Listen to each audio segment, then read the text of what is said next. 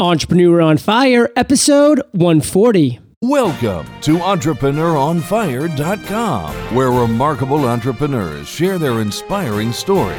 Let their journey illuminate your path to success. And now, your host, John Dumas. Fire Nation, I have received so many requests for a book detailing the step-by-step process of creating your own podcast. Well, the day has arrived. Podcast Launch has hit the Amazon store. I share everything in this book and have included 15 incredible video tutorials that go along with the purchase. If you pick up Podcast Launch and enjoy, I would love a review on Amazon. Go to podcastlaunch.com to snag your copy and get instant access to all 15 video tutorials. That's podcastlaunch.com. Okay, let's get started. I am simply thrilled to introduce my guest today, Phil Rogers. Phil, are you prepared to ignite? Yes, definitely. All right. Phil is a founder and CEO at Revenizer. Revenizer is focused on everyday business and provides a feedback loop for online marketing. Simple scorecards with easily actionable expert advice on how to improve. Business owners can easily monitor and share their key marketing stats and browse instantly actionable tips on how to be better. I've given Fire Nation a little overview, Phil, but why don't you take a minute, tell us about you personally, where you're from, how old you are, and then take another minute and tell us about your business. Sure. I'm originally from New Zealand, and I'm based in Providence right now. And I'm 44. So I've been doing a range of different entrepreneurial activities for a lot of years. Yeah. And the business is it is really about trying to help the what I call the 10% marketer. One guy said to me, he runs his business and he's got 90% of the time he's operating the business and he's got 10% of his time to spend on marketing it. And I think that's a pretty big segment of the world. And so that's who we're trying to help. And really it's about online marketing is very confusing, dynamic, hard to keep up with. We're trying to simplify it and bring resources together to make it something people can continuously improve on and be anchored around some key numbers. So that's really what it's about. Awesome. Well, we're definitely going to delve more into that later, Phil. But before we do, let's start off how we start off every show, which is with a success quote. Because at Entrepreneur on Fire, we love getting that motivational ball rolling.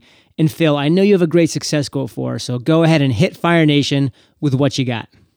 Well, my one's from Adrian Brody, the actor, and he said his dad told him it would take him 15 years to become an overnight success, and Adrian said it actually took him 17 and a half. So I think it sums up what I apply that, I guess, by looking at, it really is about persistence. It's about keeping the energy levels up and continue to be creative, even though it's it's sometimes a hard slog and tough at certain periods. So. Now, I do love that. Let's take it down to the ground level and just really share with us how you would apply that mantra or how you just take that and look at that for your everyday business or your everyday mentality. Well, it's just, businesses don't fail for any other reason than people give up.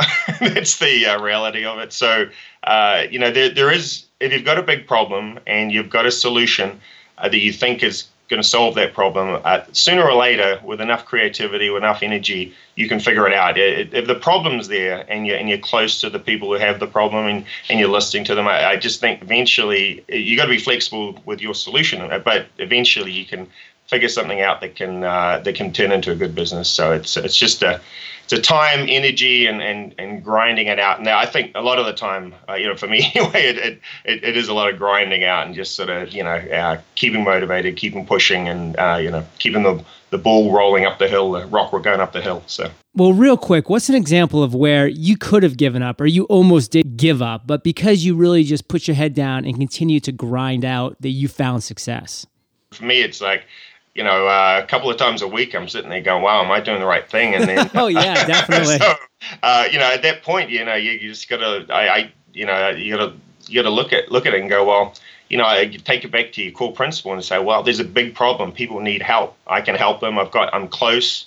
I'm getting good feedback. The people I'm working with are are giving me feedback that I'm helping them. I got an obligation, and not only to the group I'm actually trying to help in terms of users, but the people who have believed in me to this point. So that's what I guess sort of brings me up from the depths. Obviously, the next hour could be, whoa, I can't believe that was so, Yeah. The highs and lows. I mean, it's getting through those lows is the key. So that's what and that whole.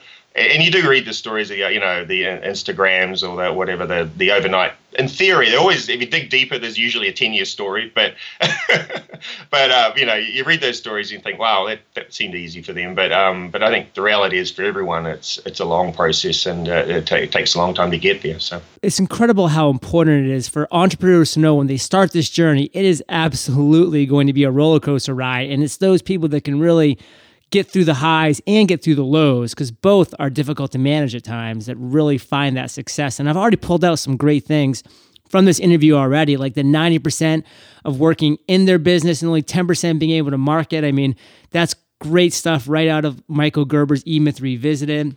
And then you talking about that you're actually getting out to your customers and getting great feedback. That's awesome stuff right out of Lean Startup with Eric Ries. I mean, it's so important just to get out there with that minimally viable product and start getting feedback and start interacting with your customers so you can really be one of them and understand what their pains are even more so. So I'm loving the direction this is going, Phil. Let's keep this motivation going. We're going to delve into the next topic, which is failure, which is just obstacles and challenges that every entrepreneur faces. I've already asked you to share how you get through certain dips and just certain walls that you hit, but take us back to a time in your journey. Take us back to your journey as an entrepreneur when you failed or when you just hit this obstacle that you did not think you were going to be able to overcome, and then share with us how you overcame that obstacle. Well, actually, we're going to stay on a theme here because when I first started the business, I went into an accelerator, which, for those who don't know, is basically you have 3 months. And we went in with a PowerPoint, came out with a sort of beta product. So it was a fairly intense 3 months to go, and they give you a little bit of money and a few things. But the big thing about it, you get a lot of advisors and mentors involved. So I guess I found it the big challenge I had was trying to stay true to the vision, because the concept really came from small business people, and they said they didn't want the analytics and the complexity. They just wanted it simplified, and then most importantly, they wanted to know what to do next. Just seeing a number isn't much good. So, and I had a very clear view on what that should look like. I mean, one guy said he wanted it to be like ESPN Score Center. It's something he uses every day to check the NFL or whatever. So that was really the vision going into it. And because we had all these advisors and even team members who really didn't really get that, and a lot of them are from the technology space, they were thinking about data visualizations and heat maps and all kinds of things we could do, and just staying true to what the original vision was really a huge challenge. And so what I think the way I overcome it was just keeping talking to users and getting the validation from them. And so that's really what helped me stay true to the vision, because when I got the product and what we're working on in front of real business people, like the 90% operator, 10% marketer type person, they validated everything. In fact, they gave me ideas that are key now, like the whole smart tips concept, where we're bringing in expert advice linked to each statistic. That was from a user, and that was just those kind of breakthrough. They're the highs. I mean, when you get those breakthrough moments from users like that, it's just this is where you're going to get success. And so in the end of the day, I guess the lessons from all that was you really have to get people involved who really understand who you're trying to serve. We're not trying to give a solution to tech startups that have can be full-time on their online marketing. We're trying to help, the 98% of the rest of the world. So, and staying close to those people, and getting other people who are involved who also not just intellectually get that there's a problem, but emotionally get it, that have lived the life, have been in a small business and know how little time you have, and I think the big names, the Facebooks and everything get all the press, but if you're putting it all on the line and you're starting a dry cleaner, and you put your $50,000 or whatever it is in to buy the business, that's a much bigger risk in a lot of ways than dropping out of Harvard to try something. So the other people that I absolutely got me through all the pressure to change, to go different directions. It was staying true to that core group and just that. So that was kind of the big obstacle and how I sort of worked my way through it and stayed true to work. And that's why the product is where it is. It's all about staying focused on the people we're trying to help. Powerful insights, Phil. Now, take 2 minutes and take us through the incubation process. There's so many people, myself included, outside looking in who are just fascinated with this incubation period, this 3 months of just intensive business therapy where you're just going in and you're coming out a new person or a new business. Take just 2 minutes, push the fast forward button from day 1 to day 90. Take us through that. We just had a PowerPoint, so other people had fully developed products. So the companies are at different stages. So we went and we had to start from ground one, build everything. So from starting with the prototypes, wireframing, building starting talking to people, potential advisors to bring in, spending a lot of time with users, all that stuff. So there was for us, it was, we really were starting from the ground up. So as the thing is, it is very, at least the accelerator we went through, and I think most of them are very sort of pitch orientated. So trying to get down what you're trying to do, in a very short way and impactful way. Because at the end there is a demo day, there's a time frame. So after 3 months, you've got to present something that an investor might actually invest in. So that's going through that process and just getting in the routine of developing things fast with that kind of frame. So I think for me it was. And you do get a lot of good mentors coming in, a lot of people that are trying to help and have been through different aspects, a lot of, speakers, expert speakers and UX, user experience design, things like that, coming in and helping. You got like this community around you. You're in this pressure cooker with another 12 companies that are all doing the same sort of thing. And then I guess it gets into a routine. You go through the week and they've got a scheduled sort of, a bunch of activities that happen every week, and the time goes fast, obviously, because it's sort of a whirlwind. But day to day, it's really just getting in there and getting to work. That's pretty much it. So are you actually going into this incubation area where you're kind of on lockdown and you're in this place for 8, 10, 12, however many hours per day? Yeah, I know. There's definitely you're in. I mean, that's part of the benefit is actually the people. Actually, the best, probably the most strongest thing you get out of it is the network of people who are all. I'm obviously still talking to a bunch of the different people that were in there. So there's a whole range. Everyone from people from just out of college through to people in their 50s. So for at least in our accelerator, and so that group, that cohort, that's a really important group. So a lot of it is, and it's such a huge range of skills. From mobile development to across a whole range of different industries. So you do get.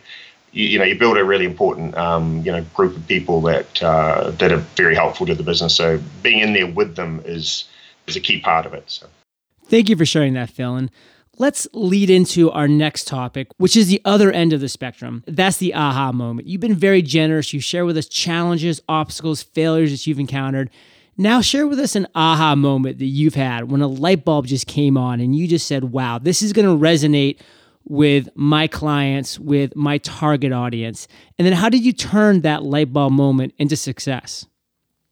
Well, I guess I'm going back to the theme, really. I mean, actually, it's not just been in technology. My whole career, I've always been pretty creative when I'm, within any role. And it's always the end customer, the user, that gives you the answer. And the ahas, I don't think I've come up with any probably on my own. It's more, if people just give you the answer if you're willing to listen. What was a specific aha that somebody gave to you that you said, wow, that is it?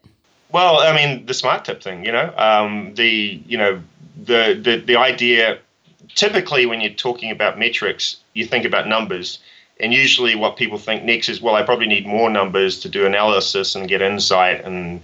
But the reality is, even IBM struggles to actually get insight from data on a one-off basis. Yeah. But if you look at it in the real world, some places like Mashable, if you put 5 tips to do whatever, they're some of the most popular posts. So one user said to me, could you just bring in some content? Bring in, so if we're talking about open rates, why not, with that next to that statistic, tell me in a real actionable way, not a 2-page article, but we actually do them in 80 characters. But do this to get that. If you use MailChimp's A/B testing tool to increase open rates 70%, which is the stat that MailChimp has, and then link to a 1-minute MailChimp video on how to do that. So that they're the kind of things people want linked to the number, because the number really, is kind of meaningless in a lot of ways, apart from you want to improve.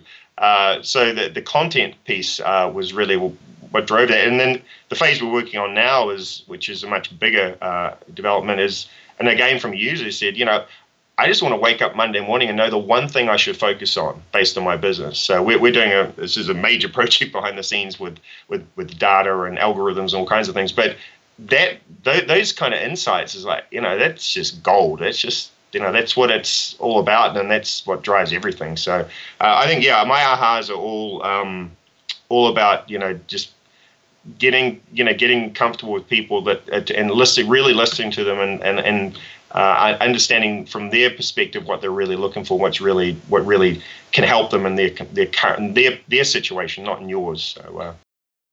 The reason why those are such powerful aha moments, Phil, is because we can have our own aha moments and they may just not resonate at all with our target audience or with any audience whatsoever. So until we actually get out there and test what we believe in or what we think may work, it's not until then that we're actually going to know if it is going to be a viable business. So the fact that you even kind of take that one step further and just wait, in a sense, for your aha moments to come from your clients, your target audience, is an extremely powerful method to go through. So I definitely commend you for that.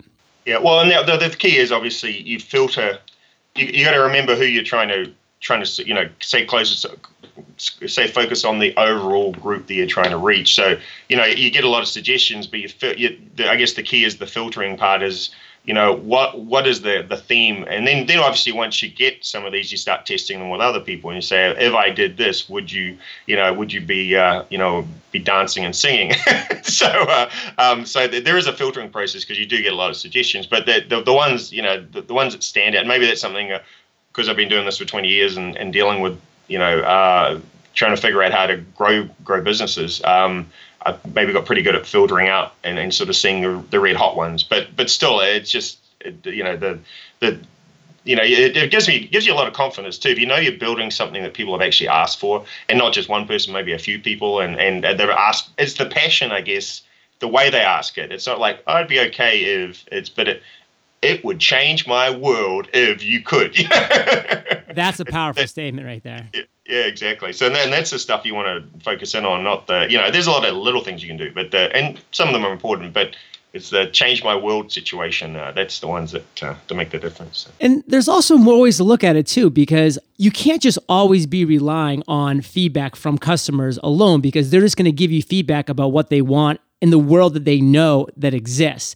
Yeah. I just recently was reading Steve Jobs' biography with Apple, and he really got into the fact of how he really wanted to give people what they didn't even know they wanted yet, as far as people didn't know about the swiping and the pinching and the dragging.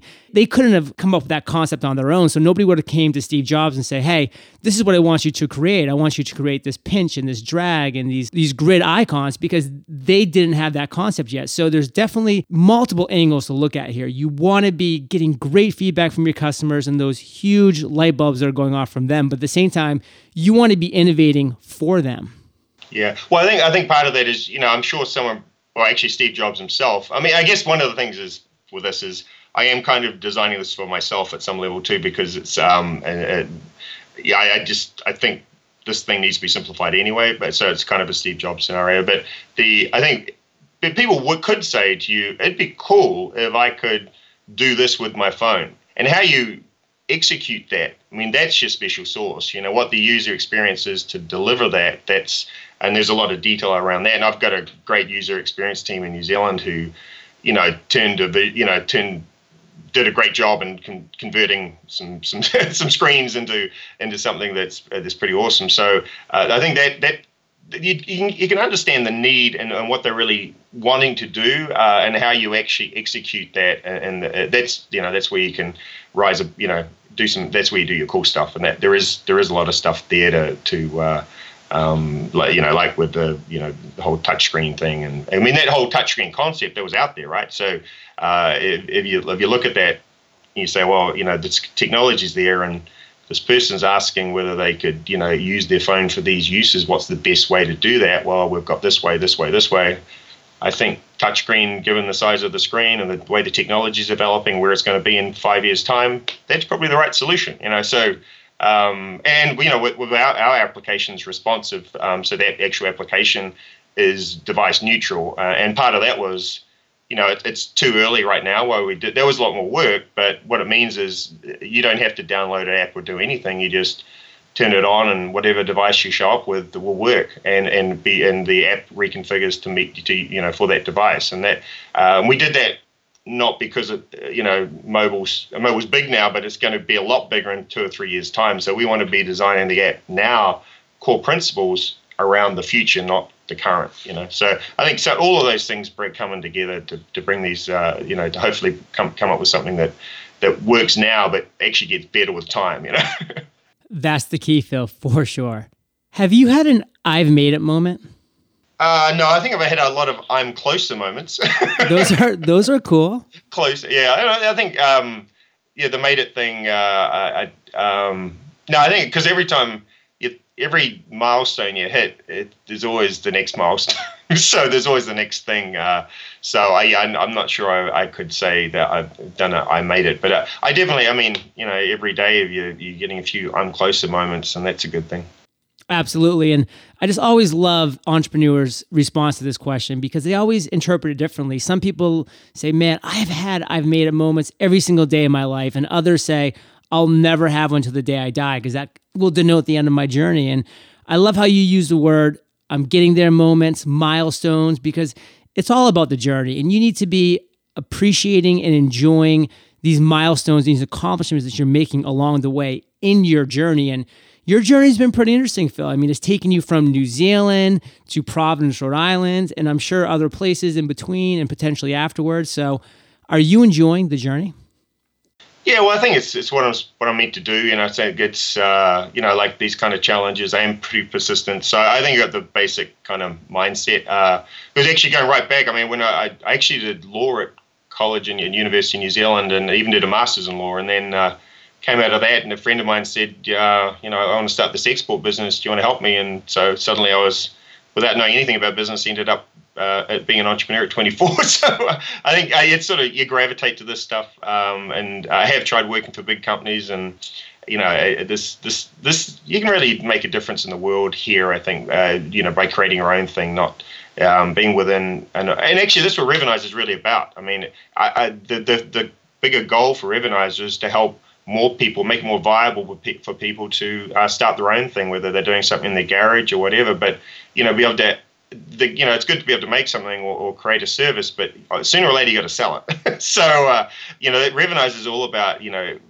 spreading making it much easier for everyone to get in the game, because I think the way the world is today, the economic model needs to change. More people need to be doing their own thing, not just Harvard dropouts, but everyone needs to have their own thing, because the chances of retirement being around for most people are pretty low, I would think, the way things are looking. So, which is a real positive thing, because you can actually do something you're passionate about.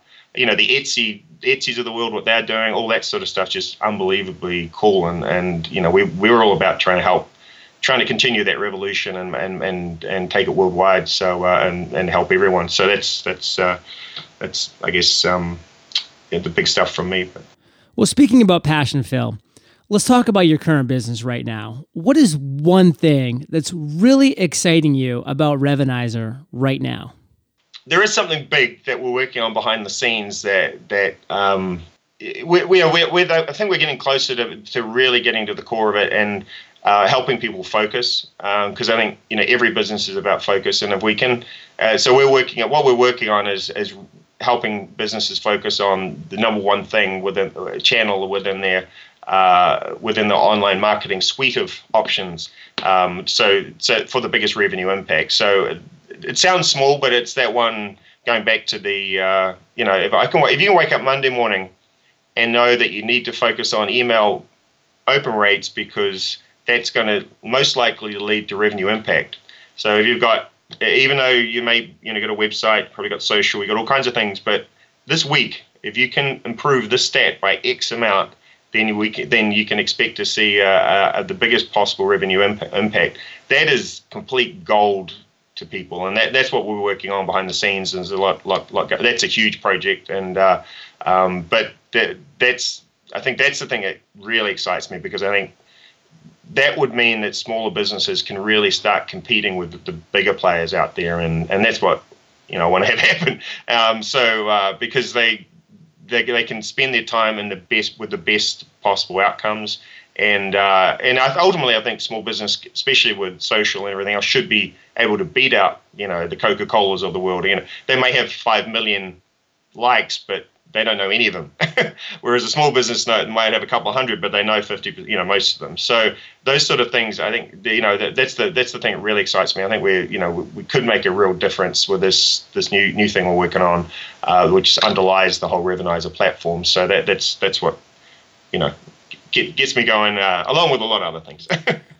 Exciting stuff. I'm going to have to stay attuned to that. So Phil, we've now reached my favorite part of the show. We're about to enter the lightning rounds, and this is where I get to ask you a series of questions, and you come back at us, Fire Nation, with amazing and mind-blowing answers. Does that sound like a plan? Well, it sounds like a plan. I'm not sure I'm up for it, but Phil, what was holding you back from becoming an entrepreneur? I had a few things, actually. I mean, obviously I've been in and out of entrepreneurship, worked for some big companies, but before I sort of came out and started working on the Revenizer thing, was I think you get the stability of salary, benefits, all that stuff. I think is part of it. But also I was working in a turnaround environment. I actually joined a startup, and then we bought a big company. It was a big turnaround, and I felt like I had a real obligation to the people working there to stay there and see it through. So I think that was the thing that held me back most recently. But if you go back to the really early days, and I think this is about culture, about entrepreneurial culture, is, when I grew up in New Zealand, starting your own business, at least for me, was not even, it was get a job, go to university, get a job. There wasn't even no one contemplated starting their own thing. But the difference in New Zealand is there's a bunch of farmers. And all those guys and women are small business owners and operators. And so the guy I actually started the business with when I was 24 was a son of a farmer. He grew up with the challenges and the opportunities of small business. So I think that kind of being part of a culture that actually encourages people to become entrepreneurs is pretty important, and that's an area. So I think there's a couple of things. First, in the early days, it was just it actually is an option, and it actually can be pretty good, pretty rewarding outside getting a job, and then more specifically, it was the when I had the when you're working with a group of people and in a turnaround environment, you got to really stick those things out, even though it is painful. So that was a couple of reasons, but that held me back. What is the best business advice you ever received? My dad said to me, if you believe that something's the right thing to do, do it. And I think that was that was key.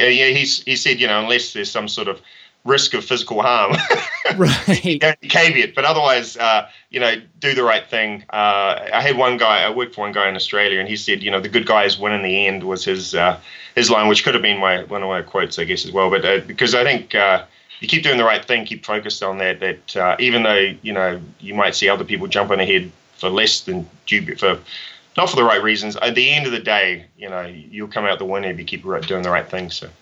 If you could only choose 2 websites to obtain all the information you needed, what would they be and why?